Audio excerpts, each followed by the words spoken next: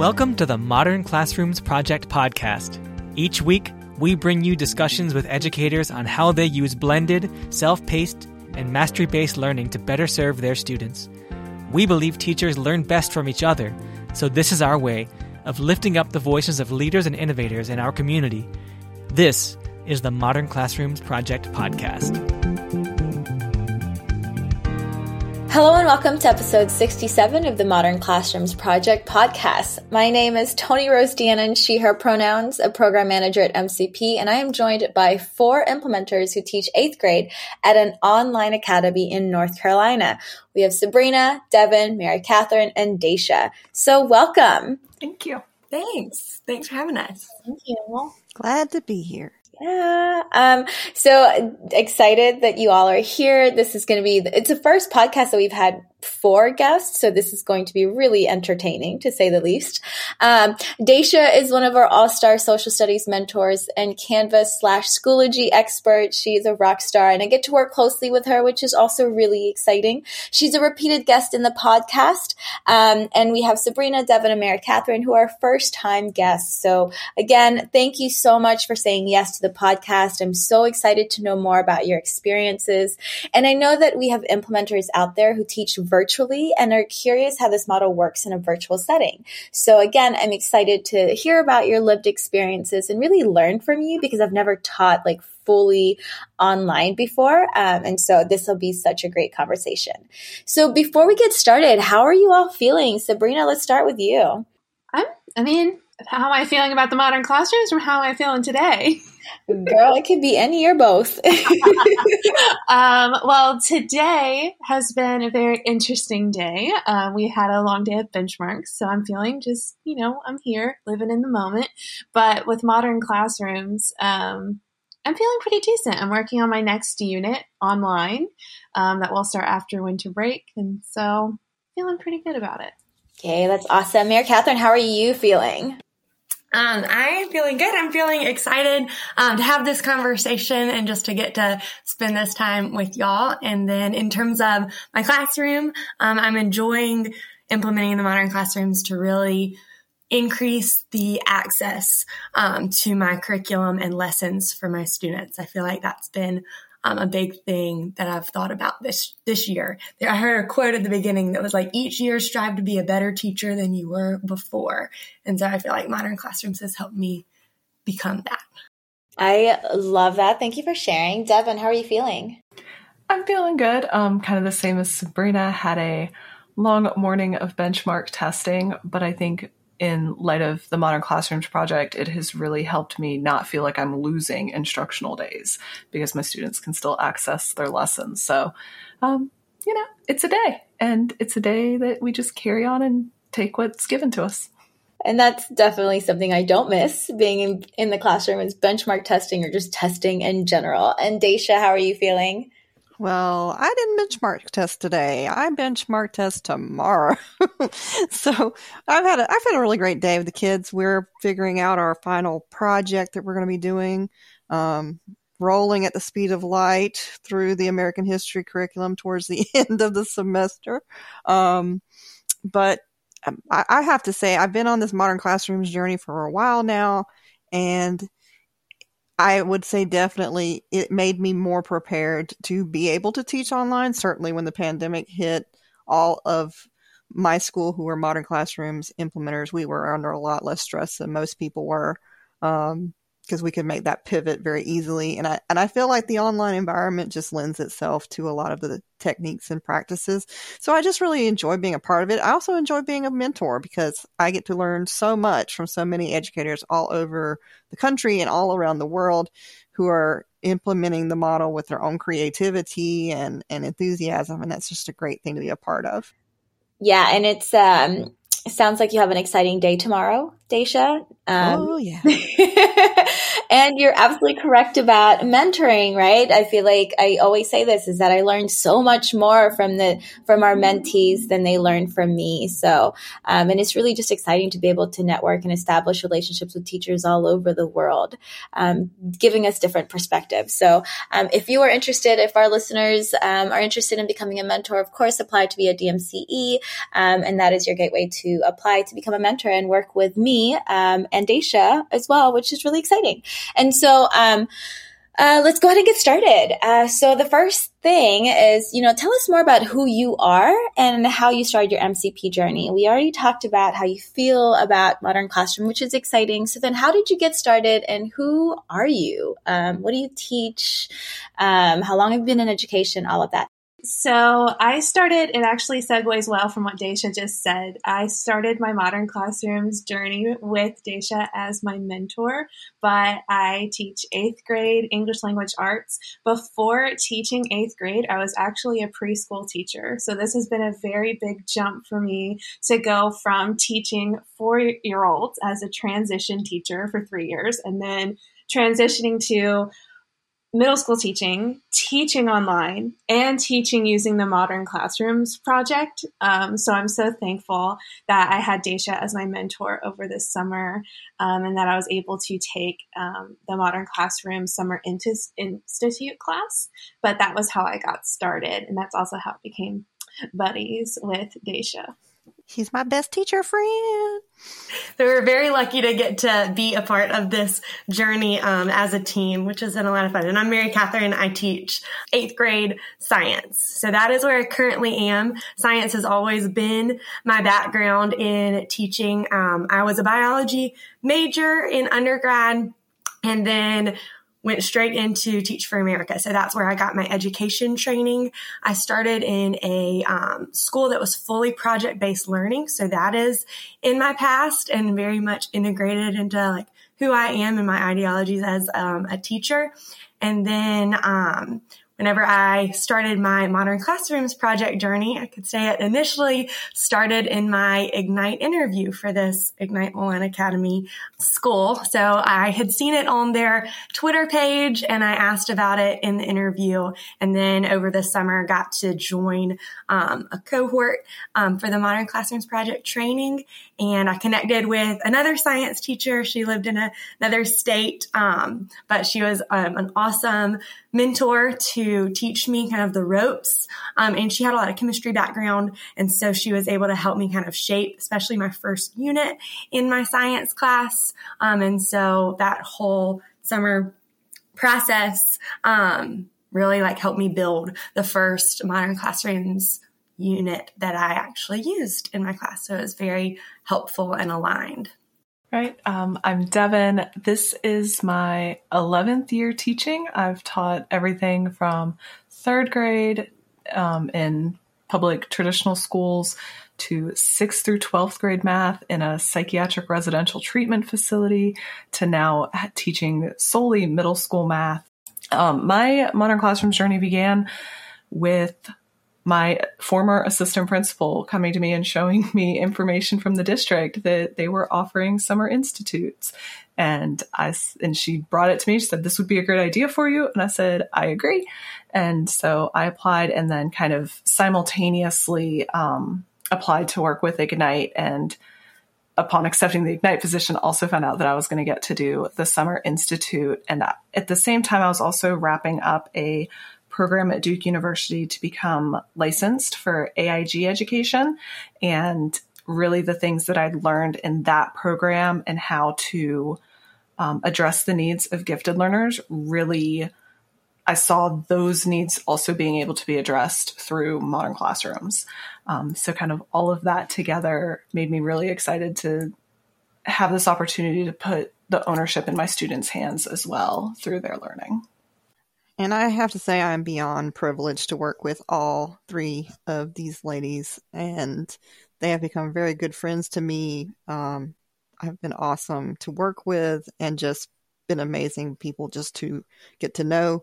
I've been in with Modern Classrooms for the past, I guess we're going on 3 years now. It was for me, it was the famous Edutopia video with Kareem that came out, and our school, at the time I was working at the Durham Performance Learning Center, and we had been doing blended learning forever, but we were always struggling with how to deal with the fact that a lot of our students did have chronic absenteeism. A lot of them came with a very wide variety of ability levels and backgrounds. A lot of them came to us because they had failed to thrive in a traditional school classroom, and we needed a model that would allow us to allow students to go at different paces. And when I saw the Edutopia video, I literally picked up my laptop and ran down the hallway to my principal, and I said, this is it. This is what we've been trying to figure out. And so our school was able to bring Kareem in. We were so blessed to have him come in, and he taught all of us for a week on the model and been using it ever since. Had the privilege of becoming a distinguished educator and a mentor, which I absolutely adore doing. So yeah, that's pretty much how I got on the Modern Classrooms journey with all of these lovely ladies. I mean, I have to say also, Daisha, that I am also very blessed to be in the same space as you four.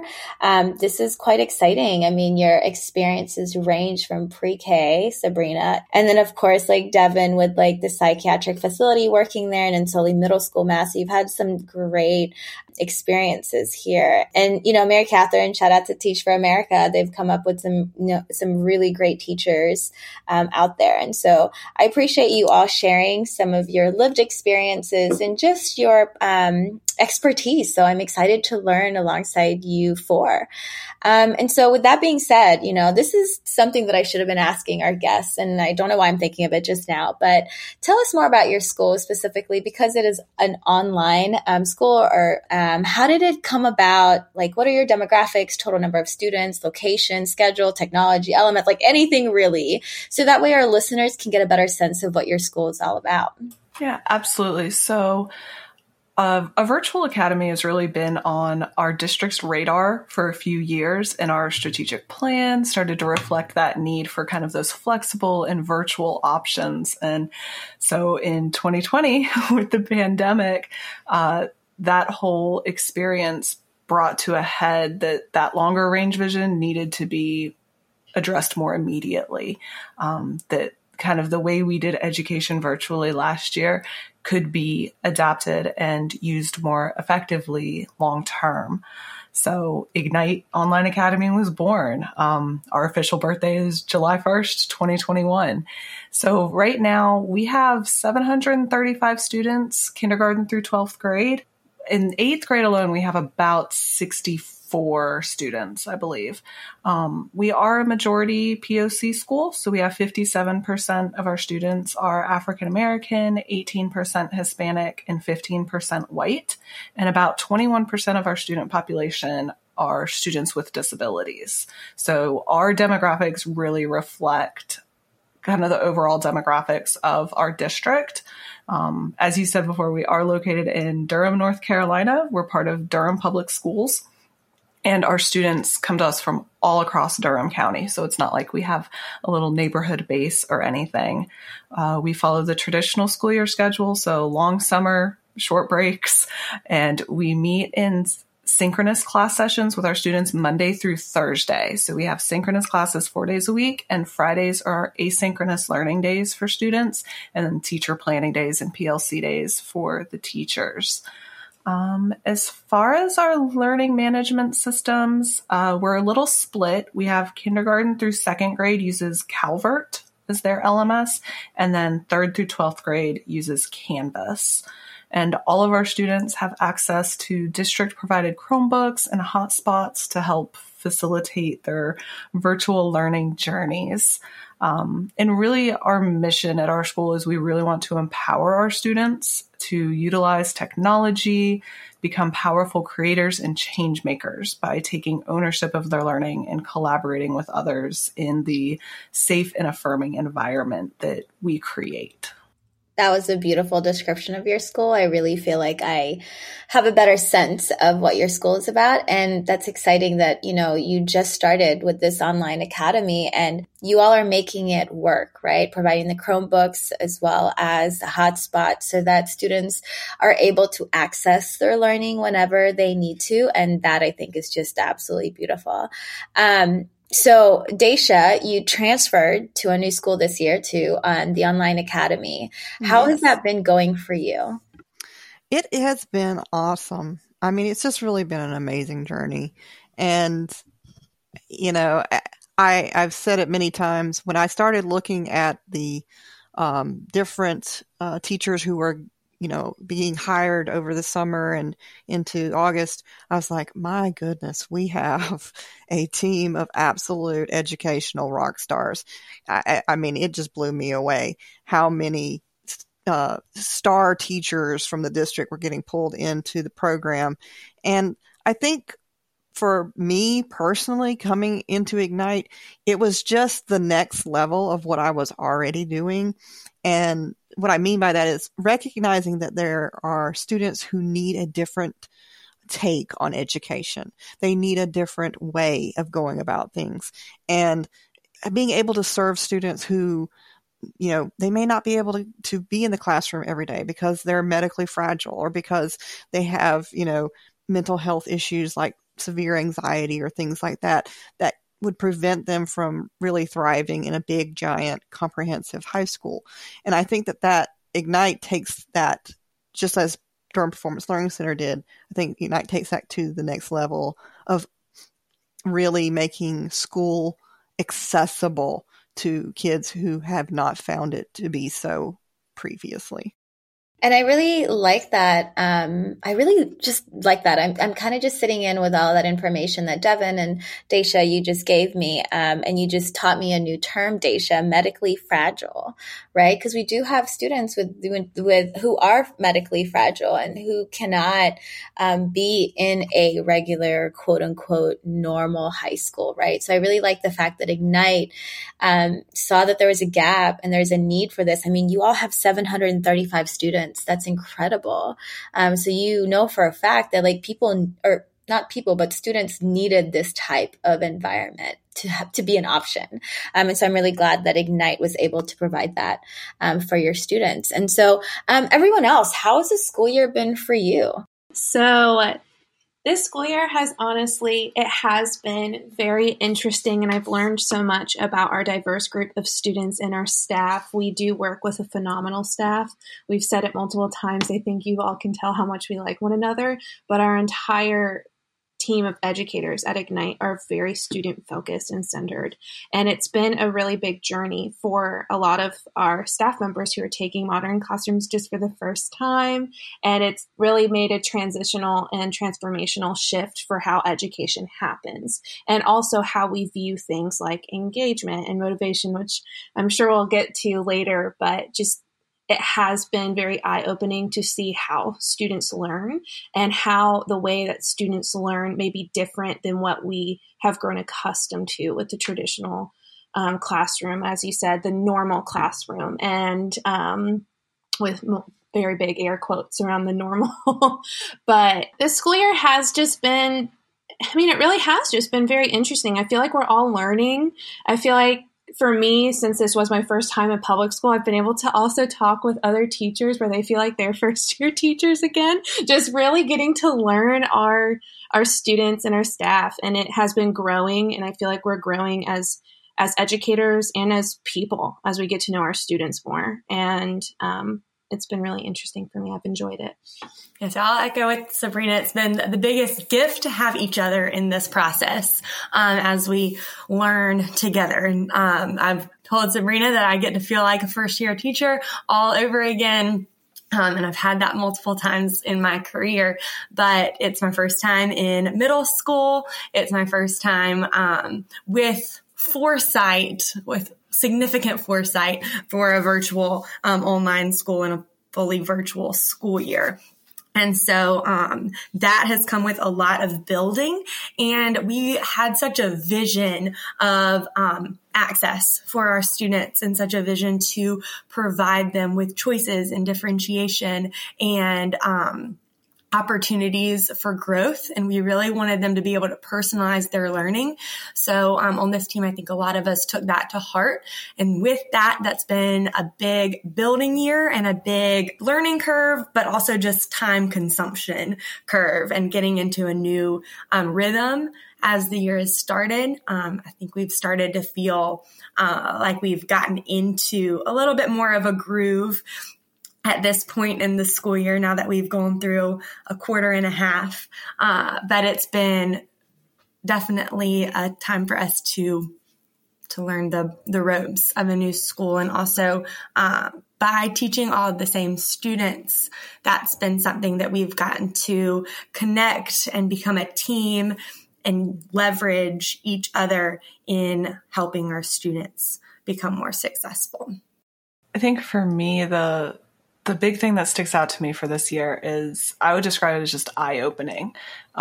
It's a challenge for sure, learning, how to do a new instructional model, a new curriculum, working with new people who, as Dacia said, are just amazing. We have some phenomenal teachers at our school, a former district teacher of the year, teachers who have been teaching for years and years in different settings, and teachers who have taught virtually in other settings as well.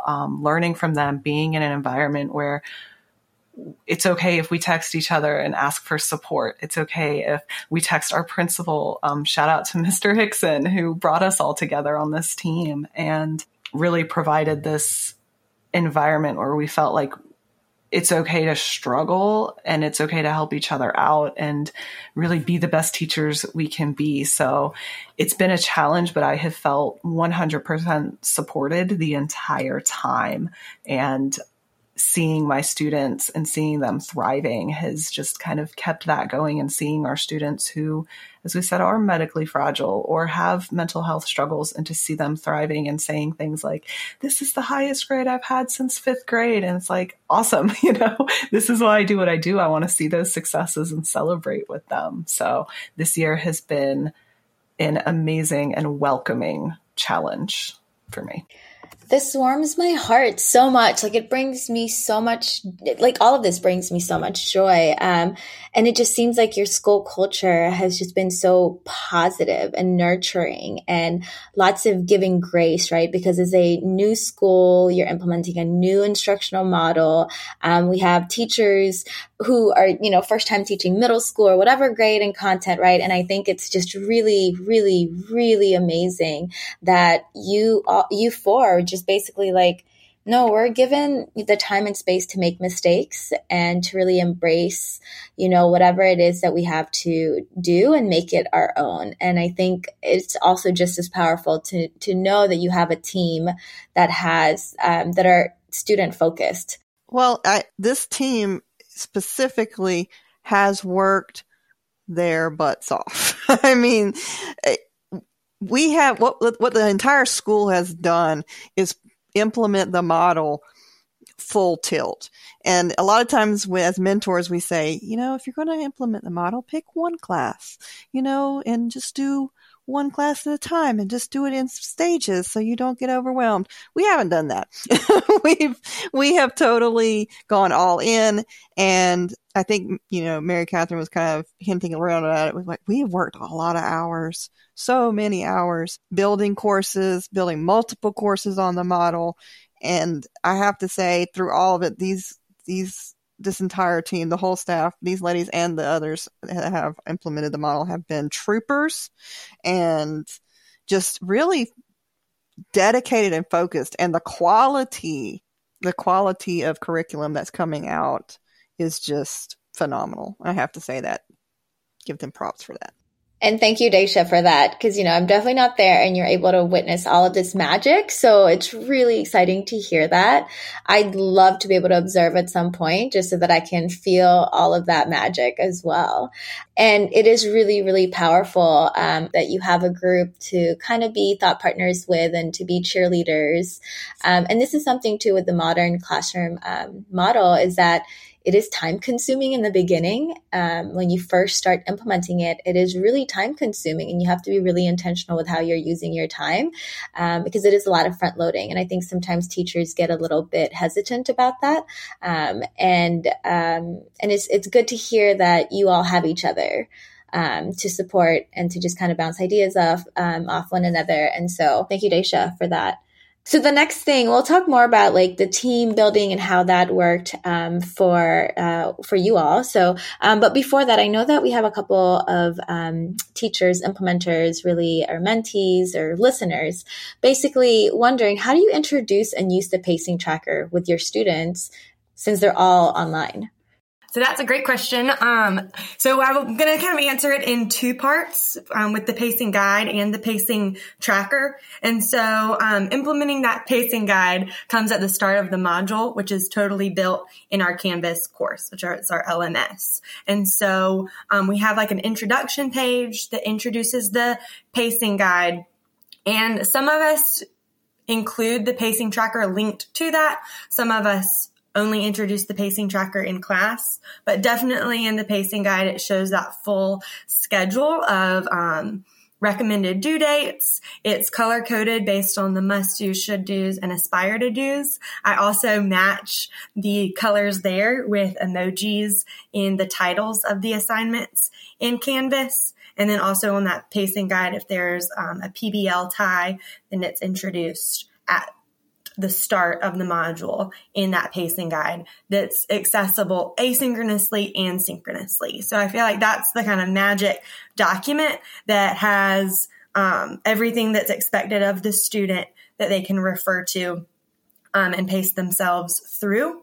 When it comes to the pacing tracker, that is something that we represent and present live in class. And so we show it on the screen whenever we kind of right before we transition students into their work time.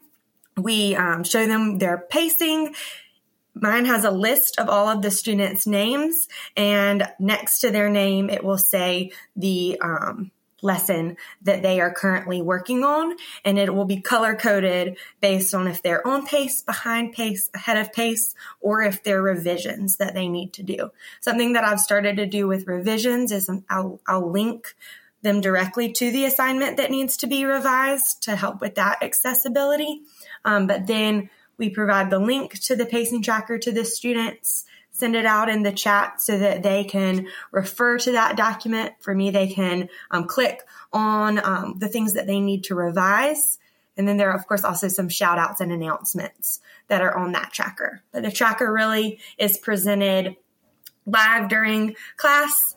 And we even direct students to breakout rooms based on which lesson they're working on in the Zoom room, so that they can go and collaborate with other students and ask questions as they need to. Yeah, so for me, I started the year very similarly. Here's your pacing guide, suggested due dates, and using that tracker with the color coding for revisions. Because I teach math, I found very early on that because my curriculum builds on itself from lesson to lesson, when my students were struggling really hard with staying self-paced, even with the trackers and supports, that they just needed that extra bit of help. So I actually started to implement weekly grids, and I don't pace for the entire module. I actually use weekly pacing now, so my students can pace themselves through the week. But I found that my students really struggle to stay on track. So I've adapted it a little bit. I provide them with the pacing guide, a pacing calendar, weekly grids, and the in-class trackers, so that they can stay on track. One of the reasons is since our students can access everything asynchronously, I had students doing assignments at 12 o'clock, 1 o'clock in the morning, and I'm not up at that time grading things. And so it was starting to really hinder their ability to move forward if they had to wait for me to grade something to tell if they got mastery or not. So I don't want to say micromanaging, but kind of keeping them on a shorter pace, I think, is helping them with their understanding and my ability to kind of keep up with them and where revisions need to be so that they're not getting 10 lessons ahead of me before I say, wait, here's this fundamental thing from 10 lessons ago that we need to go back and revise. So mine is slightly different, but I definitely still use that public pacer in class. And just like Mary Catherine said, student name and here's the lesson you're working on for the day. And that all sounds really great, actually, because I know, Devin, like you, I also did weekly pacing with my students when COVID hit and we went all virtual.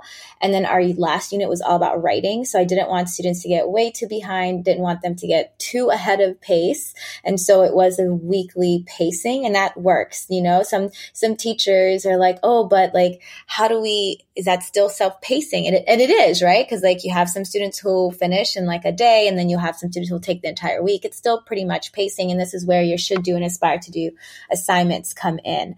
I'm a huge fan of emojis and color coding, so I'm really glad that you all are utilizing that. Emojis are just fun anyway. And then also, Mary Catherine, when you were talking about utilizing the different features and tools, right? When you're online, like chat and the breakout rooms.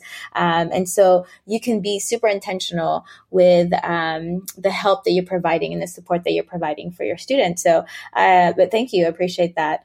And so here's a $1 million question. How do you keep students motivated and engaged virtually? So in terms of motivation and being engaged online, I actually want to attribute a lot of this to the Modern Classrooms model.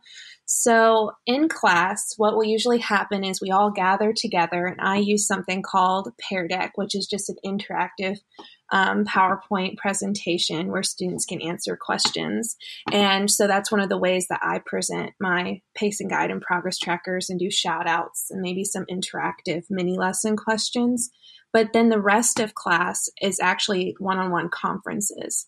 And because I have so much time to conference with my students and they're expecting for me to go into their breakout groups, I have noticed that they have stayed pretty engaged and motivated, but also the pacing guides as well and those shout outs, because they will get a shout out if they've submitted something and they've done really well. Maybe I'll use some of their answer choices as their shout out with their permission, of course. And so that really motivates them. Seeing those pacing trackers as, oh, I'm ahead of pace. That's motivating. But what I have noticed in my classroom are those conferencing times, because that's the time where they get to ask me questions about the content. Maybe we do some live revisions. And so they're getting that one-on-one feedback, which I think not only is that important in person, but it's really important online. Students want to know that we see them. They want to know that we can talk to them and that we're accessible because they can feel like little islands at home. And so being able to revise live and to talk with them about my class and talk with them about their thoughts about my class, asking them for their input. You know, how did this lesson go? Did you see when my cat joined my ed puzzle? But did I explain the ACES paragraph model very well? But being able to talk with them about that I believe has really kept my students engaged. They know all of my mannerisms and my sayings. They did a video mimicking some of my ed puzzle, like slogans and sayings. But yes, I think the Modern Classrooms model, I feel like I'm repeating myself, but the conferencing has been a game changer online. And I think that, you know, for me, and I'm in my class, and I have to back up a little bit. I'd never taught 8th grade before this year. I've always been a high school social studies teacher. And so I wasn't even really sure. I was like, am I going to do all right with these 8th graders? Because I wasn't sure how it was going to go. But they have been an amazing group of students to work with. And I think part of it is just really stepping back from what a traditional classroom looks like and understanding how the online class works. these students will talk to you, but they may not talk to you with their camera on Zoom, or you may be staring at the picture of their ceiling fan while they're talking to you, but they're talking. And like with what Sabrina says about using Pear Deck, that is engagement. You can see every single student is on that Pear Deck and they're responding to questions and they're giving their input and they're participating in the lesson. It doesn't look like a live lesson, but it's happening and the energy is there. And I think recognizing that, especially for me, I mean, I've been teaching since 1998, so I remember risographs. But at this point, I have to recognize, even though a student may not be turning their camera on, they are still engaged if I am recognizing the engagement for what it is. So my kids respond in the chat a lot, and I always call that out and recognize that because I want them to understand I am validating that you're here and that you're participating and you're sharing great ideas, even if you're a little too shy or a little too anxious to turn on your camera or unmute yourself. I absolutely agree with what Daisha said with letting our students, meeting them where they are, saying, hey, if you want to be in the chat box talking to me, that's cool. One of the other things, and I honestly can't remember if Sabrina already mentioned this, but because our students are able to access those lessons, it's just like is said in the Modern Classroom's introduction video, we can clone ourselves. We're able to be in those breakout rooms with students, conferencing with them one-on-one. They may not be comfortable unmuting themselves in a whole group with their 30 peers, but when I get one-on-one with them or two-on-one in a conference room or in a breakout room, they are there and engaged. We talk about camera reveals and voice reveals and being able to talk with them on that level and say, how are you doing? And they're always like, I'm okay on this lesson. I'm like, no, but really, like you personally, like what's going on? How can I help? Making that connection really keeps them engaged because they're able to see us as human. And similar to Sabrina, I also have my catchphrases that they tend to repeat back to me pretty frequently. So they are, making those connections with us in multiple different ways. So being part of a virtual school, we have many students in our school population that have experienced a lot of trauma with school. And so that is a part of something that we recognize, and all of us really value the social emotional learning for our students. So we want to make school and our classes a place where they get to connect with things that bring them joy, where they get to connect with us and feel seen, where they get to connect with peers and make friendships, because that's been a huge thing with our virtual school. And I will address that with that, we do meet in person once a month, where the students have the option to come to what's called the Hub Farm, where they can come in person, and we plan kind of more fun, interactive things that aren't going to count as much towards their grades at this point, but they can connect with each other. And we have some fun science experiments, and they get to learn about the farm and learn about different organisms there. And we plan like that outdoor learning opportunity. And that's a time where they really value friendships and building that. And that helps them feel more connected to school, which therefore helps them kind of get over some of that trauma and start to work towards enjoying logging on and interacting with us and our lessons. And so that's been something that's been important.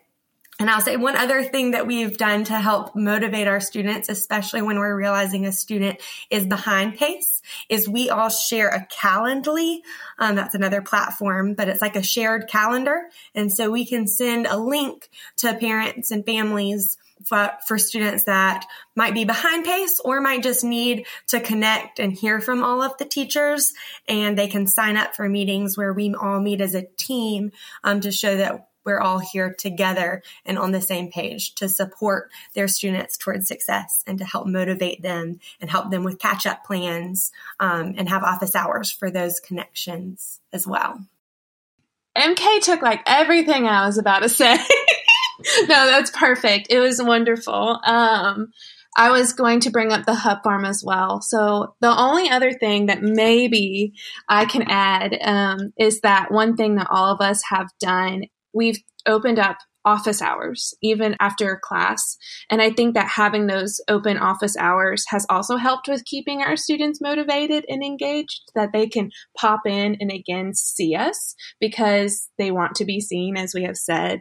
But I've noticed that a lot of students, that's when a lot of my peer helpers come into play. So I have some students who are pretty frequent office hour visitors.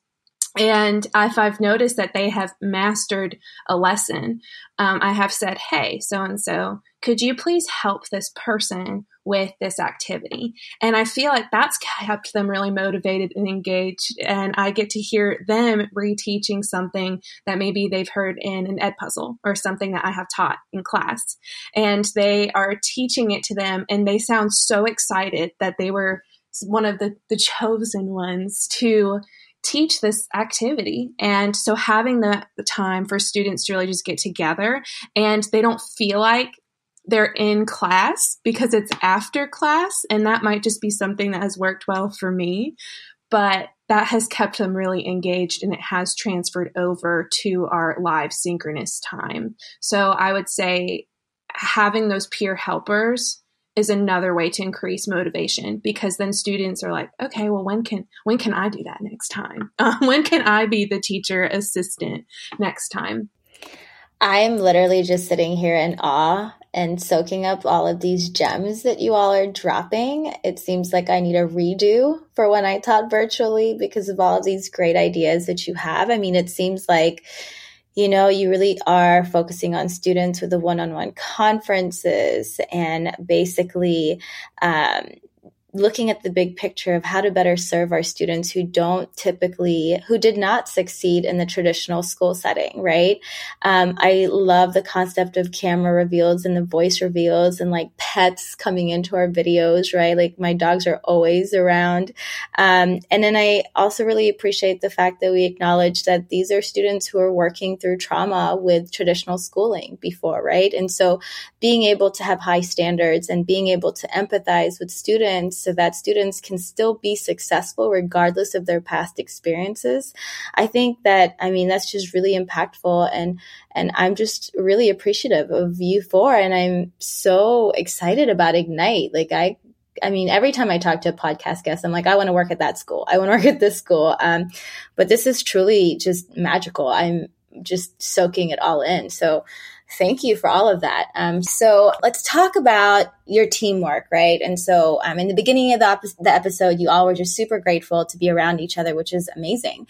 And so when I started implementing the model myself, there were 4 English teachers. So Emily Culp, who's another mentor, and I did the mentorship program and got our other 2 English teachers on board with the model. So we did the virtual mentorship program, right? And so that made it so much easier to be on the same page. And we saw that all of our 6th graders received the same instruction differently from each English teacher, which was really cool. So we also divided the tasks, like creating instructional videos, and students got to know each other's, each teacher's personality. And so it was such a cool experience, and it made teaching that much more enjoyable. And hearing from you 4, it seems like you all are having such a good time together. And so this is the whole 8th grade team, which is amazing. So all the content. And so how did you all come to an agreement to implement the MCP model?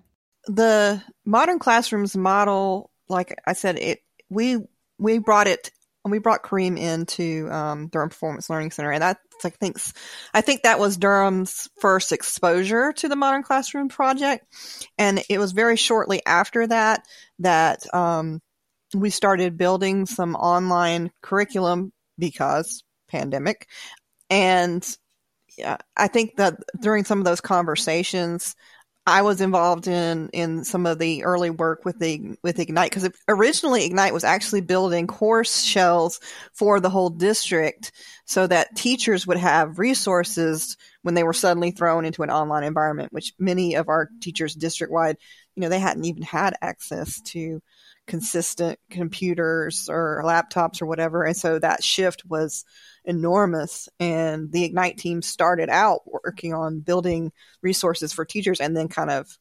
continued to grow into now this is full online academy. But so our principal, he was very intensely desirous that everybody be a part of the Modern Classrooms training. He has made sure that a lot of our teachers were trained over the summer and are continuing to join into training sessions and be mentored, because it literally just makes so much sense for the online environment to do that self-paced model, and, having video content that's accessible all the time. It just makes sense for what we're trying to do. Yeah, so there was nothing that we actually needed to come to an agreement on when we were all hired. And I believe, if I'm correct, the 4 of us were the first 4 hired over the summer. I know Mary Catherine was the first, but when we were hired, we were told Ignite's long-term vision, which are the 3 pillars of the Modern Classrooms model: blended instruction, self-paced learning, and mastery-based grading. And so that was something that was brought to our attention in all of our interviews. And it happened to be around the same time as the Summer Institute. And so we all were able to be a part of this training. And then when they were in-person days for all of us to connect, we were the 4 8th grade teachers. Daisha was my mentor, and we were all able to discuss what we learned over the summer, and we were able to start early with brainstorming. And that really helped us because we all felt like we were on the same page. We got the training around the same time.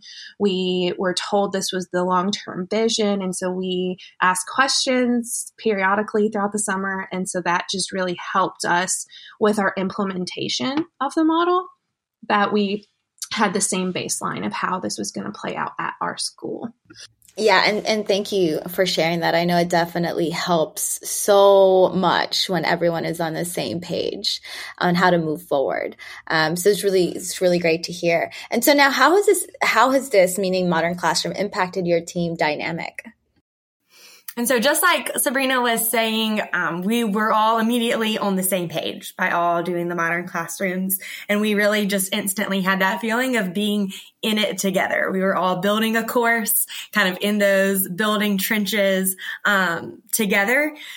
And it also made us very cohesive and collaborative in that effort, and gave us kind of just this gateway to constantly be communicating with each other. And even though we all teach different subjects, we all have this commonality in order to give each other feedback. And so we find ourselves kind of asking each other questions about how things are going with like synchronous class time. What are you doing? What's working? What's not? And also with the way that we like lay out our courses, we're planning on soon giving our students kind of a feedback opportunity in a Google form where they'll let us know kind of what ways of doing each of the aspects of Modern Classrooms they're kind of working best. And so that's just going to help us continue to kind of grow as Modern Classroom educators together in order to give our students the learning experiences that they desire and connect with best. Now, I think for me, because I'm split between 2 teams, I have this amazing 8th grade team, and I also have an awesome 7th grade team that I work with. And our 7th grade team is, I believe, currently going through the Modern Classrooms mentorship program. So it's definitely different when I'm using a completely different instructional model than the other teachers. We can talk about the students and we can talk about, some of the content that we're doing. But as far as building and creating, I definitely feel there's more cohesion within our group and consistency for our students. We all share these students. They're all seeing Modern Classrooms with, slight adjustments in each of our classes, but our students know what to expect whenever they log in to any of our classrooms.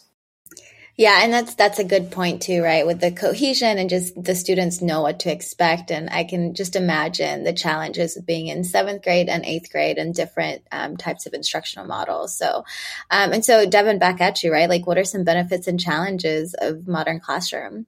Yeah, absolutely. I think the benefits, at least for our team, all doing this together, is what Mary Catherine and Sabrina were saying, is that we have that ability to bounce ideas off of each other. I can go to my team and say, hey, my students are really struggling with self-pacing. What do y'all think? And they know exactly what I'm talking about. It's not this, well, what do you mean self-pacing? What do you mean trackers? So we know the challenges that we each face. We joke that Sabrina and I in particular stay up late together building our courses. And so it's that kind of understanding we have with each other that we are in this together. I think some of the challenges is that we are in this together. We are all at this point where we are building and providing our students with these tools. But at the same time, we can help each other with the model, but we all teach different content areas. There is not another 8th grade science teacher or another 8th grade ELA teacher. And so it's working together with modern classrooms related things, but then also helping each other think through even our content. Like, hey, this way of presenting something makes sense for math, but in ELA, it needs to look different, or in science, it needs to be laid out a little differently. And so we all have access to each other's Canvas courses. We frequently review things for each other. I think, again, the biggest benefit with our students is they do know what to expect. I think that's probably the biggest benefit I have to say for Modern Classrooms Project and us implementing it as a team is the students know. The students know what it's going to look like. And with that challenge means if students are struggling with it in one class, they're probably going to be struggling with it in other classes, but our team can come together to help them. Yeah, so just like you're saying with the student perspective, I do think I've been in schools before where a model was being implemented in one classroom, but not others. And so it took a very long time for students to understand what was happening in that one classroom.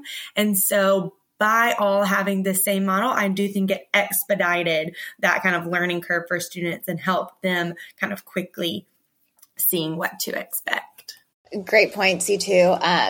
Yeah, it is really nice to have a consistent way of teaching just so that students can really, students experience that learning curve regardless, right? But then to be able to see it in like, hey, this is how it is in math. This is how it is in social studies.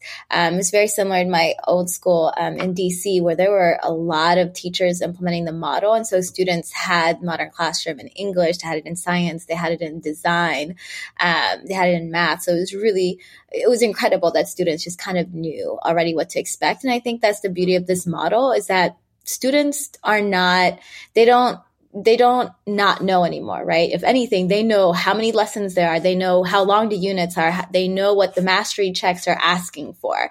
And I think that that's what we want our students to be able to do is that to know what to expect so that anxiety can kind of be lessened with that, right? Okay. So then speaking of students, right, how have your students reacted to the model? I know we've kind of touched base on that a little bit, but Sabrina, if you can go ahead and tell us a little bit more about how they reacted to the model. So overall, I think I'll talk about initial reactions and then a current pulse check. But when they first heard about the Modern Classrooms model, they were really excited because they had heard of, they had endured a year of online learning, and some of them, they didn't necessarily want to work online. And they were used to some teachers teaching live, and they were having glitches and tech issues, and it was laggy. And so when they first heard, okay, well, things are going to be recorded, and you can go back and you can rewatch it. And we won't be on Zoom where you have to decipher what I'm saying while listening to all of my tech issues. That was something that I know a lot of my students were very excited about, that they could rewatch our videos and rewind them. But the thing that they latched onto the most was the self-pacing. And so that was something that initially all students were like, yes, we can take as much time in the world. We're super excited about self-pacing.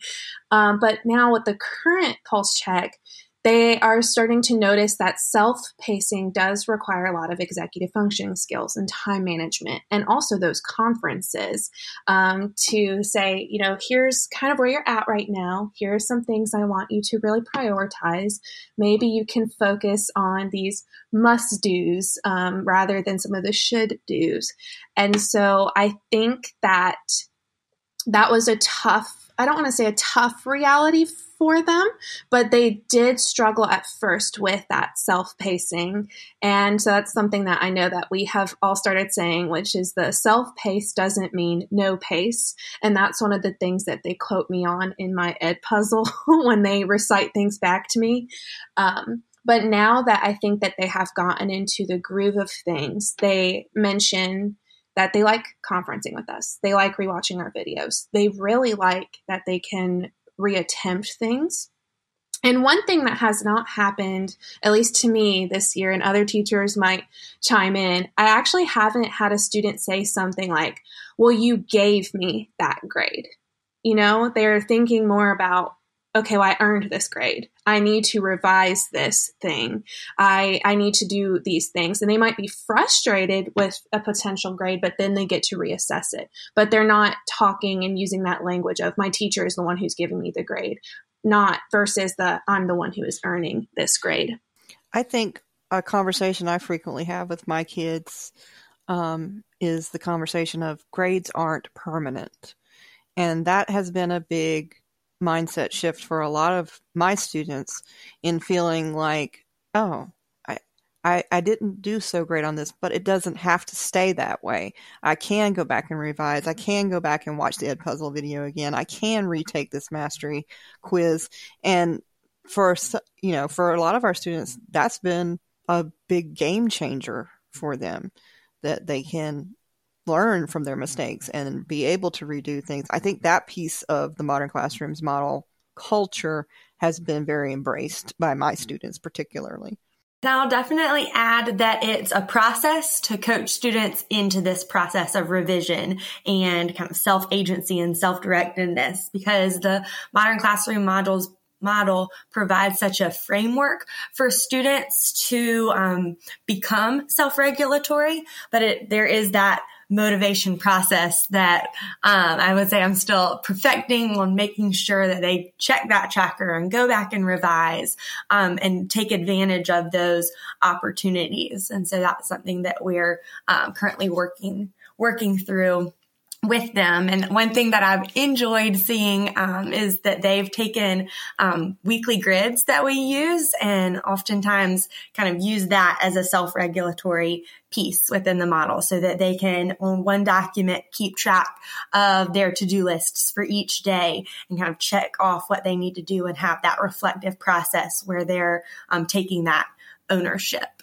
And I think too, our students are starting to really make that connection between how we're using Modern Classrooms and how it translates to real life. So when I show my students their weekly grids, and then I can hold up my personal to-do list to the camera and see, like, look, y'all, I have my own version of a weekly grid. These are tools and strategies that you can use moving forward. If I have to send in a report to our principal or submit a document and I didn't do it correctly, he's going to send it back to me and say, hey, can you fix these things? And so the skills, those executive functioning skills that they're learning through Modern Classrooms, they are starting to make those lifelong connections that they can continue to use to be successful in all areas.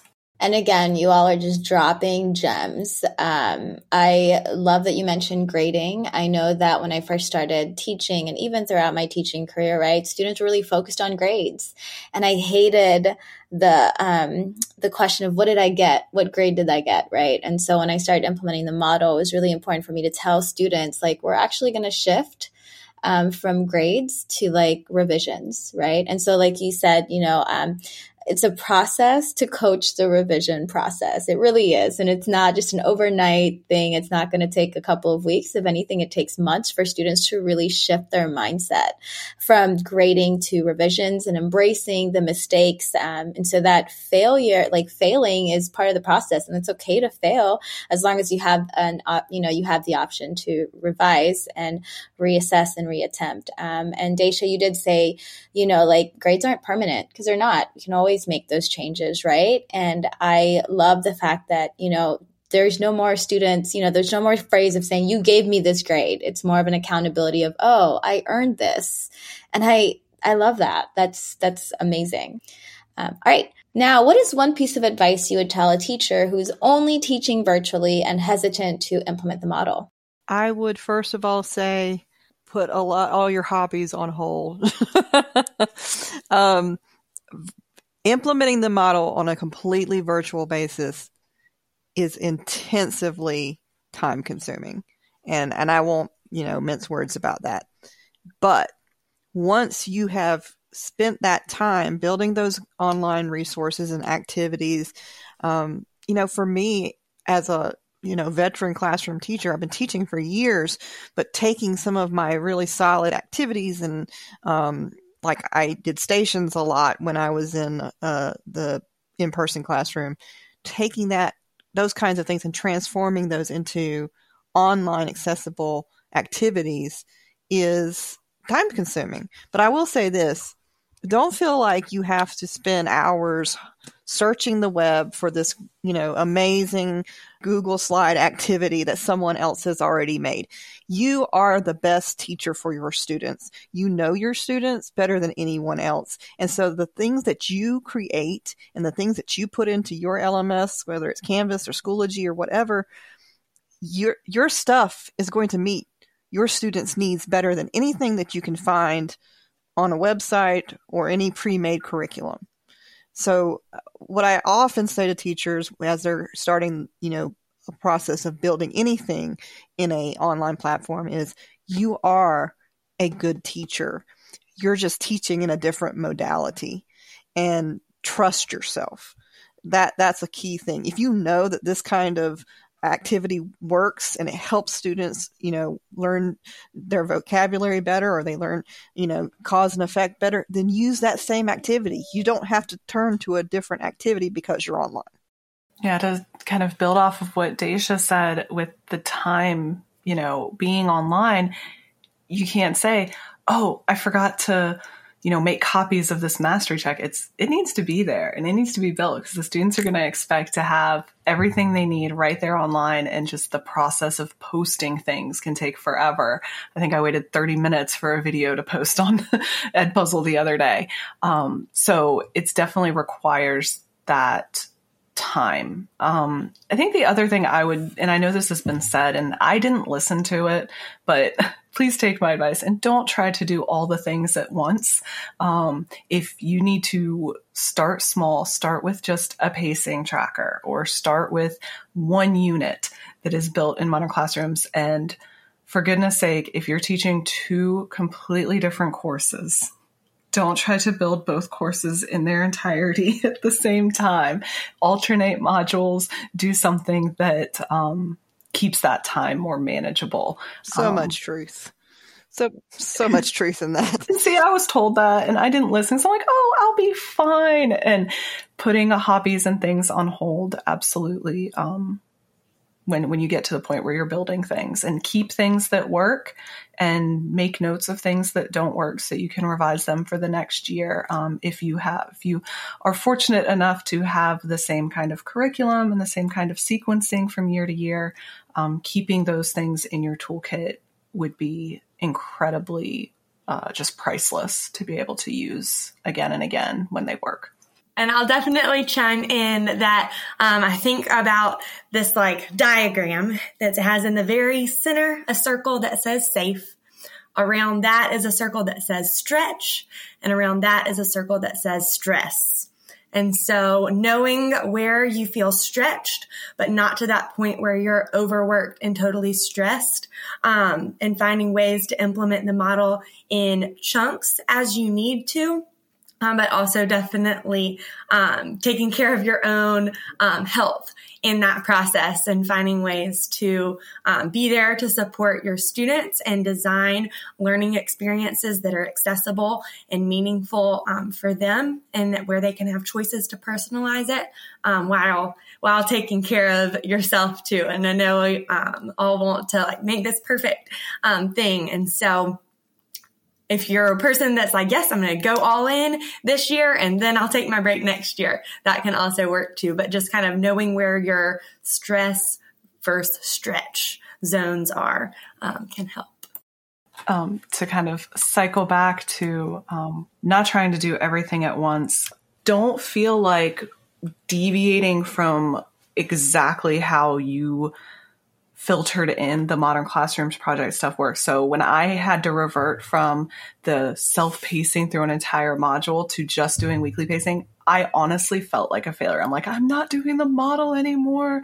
This isn't successful. I failed at this. And so it's been very validating to hear, Tony Rose, you say that you had to do the same thing. And for my coworkers who have been telling me that all along, to hear that it is still the model. They are still getting to do that self-pacing. It's okay to back up and adapt to your students' needs, because education isn't a cookie cutter and not everybody gets the same things at the same time in the same way.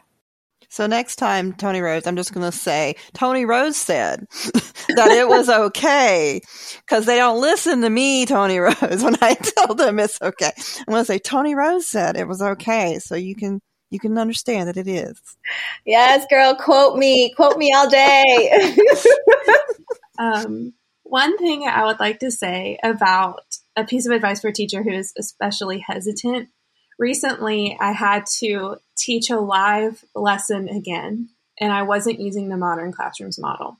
And if you're hesitant to use the Modern Classrooms model, I will say, as much time as the building takes, which, as you've heard, we've all shared about building, especially online, as much time as it takes, it took even more, I don't want to say energy out of me, but it also took a lot of energy for my students. I got a lot of questions in my Pear Deck or in my chat about what I was saying, and people were asking me to repeat things, and they were having issues. Someone stepped away to go use the restroom, and then they came back and they're like, what did you say?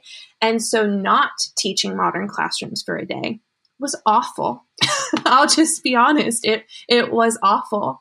I was tired. I was almost more tired after that class than I was building for the Modern Classrooms model, because my students clearly needed that support, and they have grown accustomed to that support, and it really works well for them.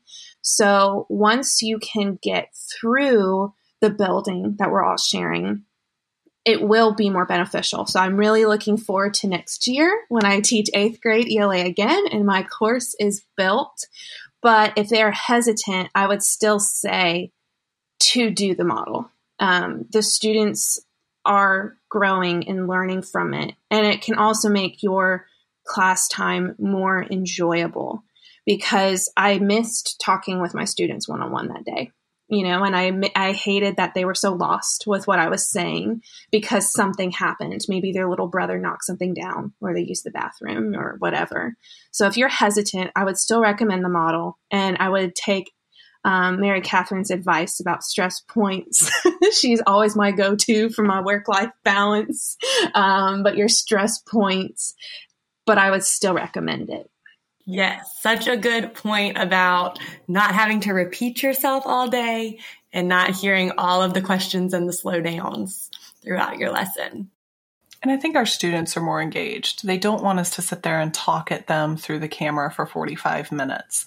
Quick little video and letting them get to the practice and then ask questions through conferences as they need to has really helped them learn as human beings and students. Yeah, and I don't need to summarize because you all said it beautifully. I do want to thank you all for saying and acknowledging the fact that this whole process is time consuming, right? We cannot reiterate that enough. The whole process for Modern Classroom is time consuming, especially when you first started, especially when you're first starting out. And so don't get too frustrated. Don't get too overwhelmed by it. Give yourself breaks when needed. But like Sabrina says, it's a lot more enjoyable when you're in the classroom or when you're in front of your students. And so you're not doing the live lectures anymore. And so we do have a couple of implementers as well who some students complained but we want a live lecture. So they went back to live lecture. And then the students are like, oh, never mind. We actually don't like this. And I thought that was always so entertaining. And so to wrap up our conversation, I feel like I can talk to you for all day long and just continue to write and take notes, just because you're all dropping so many gems for me. And I'm sure our listeners as well. So our last question is, what do you hope to see in the future and what goals do you have? I think personally, having been on this journey and refining my Modern Classroom courses, I think I'm at a place now where I'm able to really sit back and say, I feel like my video content's really solid. I feel like I've got, the pacing trackers down the way I want them to be. A lot of my organizational piece of my LMS is flowing the way I want it to be. And now I get to really spend more time focused on building activities that build collaboration, that allow students to do inquiry, all the things that idealistically as a social studies teacher, I really, really want to foster. I can do that with all my intent and all of my energy because I am now at the place. I've been doing the model for 3 years. I am at the place where I've got a lot of this stuff built and can focus on making those activities that really engage students' sense of curiosity and wonder. One goal that I've had for myself is, and we've mentioned this, we have some students who have they have social anxiety, or they've been victims of educational trauma. And so for me as an ELA teacher, and all I can think about is, those big Socratic seminars or some of the book talks or things that may put them out of their comfort zone. So a goal that I have for myself is to really think through ways to have them complete some of these tasks in a low stakes environment for them to be successful and to be able to connect with each other. And so that would also help them maybe overcome some of these things. And I also, as Daisha just said, I want to increase some of the curiosity that they have, maybe having more of those hands-on projects or those conversations. I just would love to find ways to use this class time where I'm not teaching live to really connect with them in that way, and to also encourage them to share their brilliance, because I have some literary critics out there who know so much about so many things, and I would love for them to share that with others.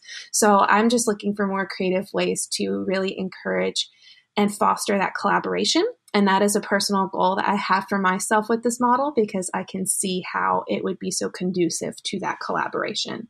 I think for me moving forward, I want to get where Daisha is.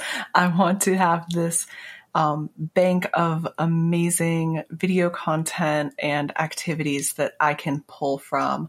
I'm in a unique situation this year where I'm using one curriculum this year, but my curriculum will change next year. And so I'll have a whole different materials that I'm going to be using and different sequencing.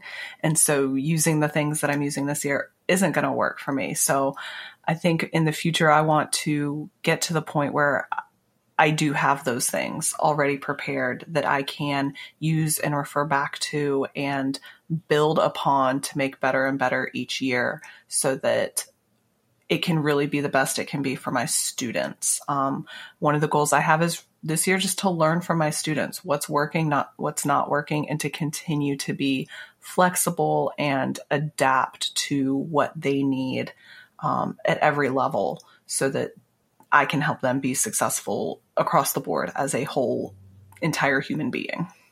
And so I'll definitely echo this idea of being curious. That's something I'm trying to instill in my students, to quote Ted Lasso, of course.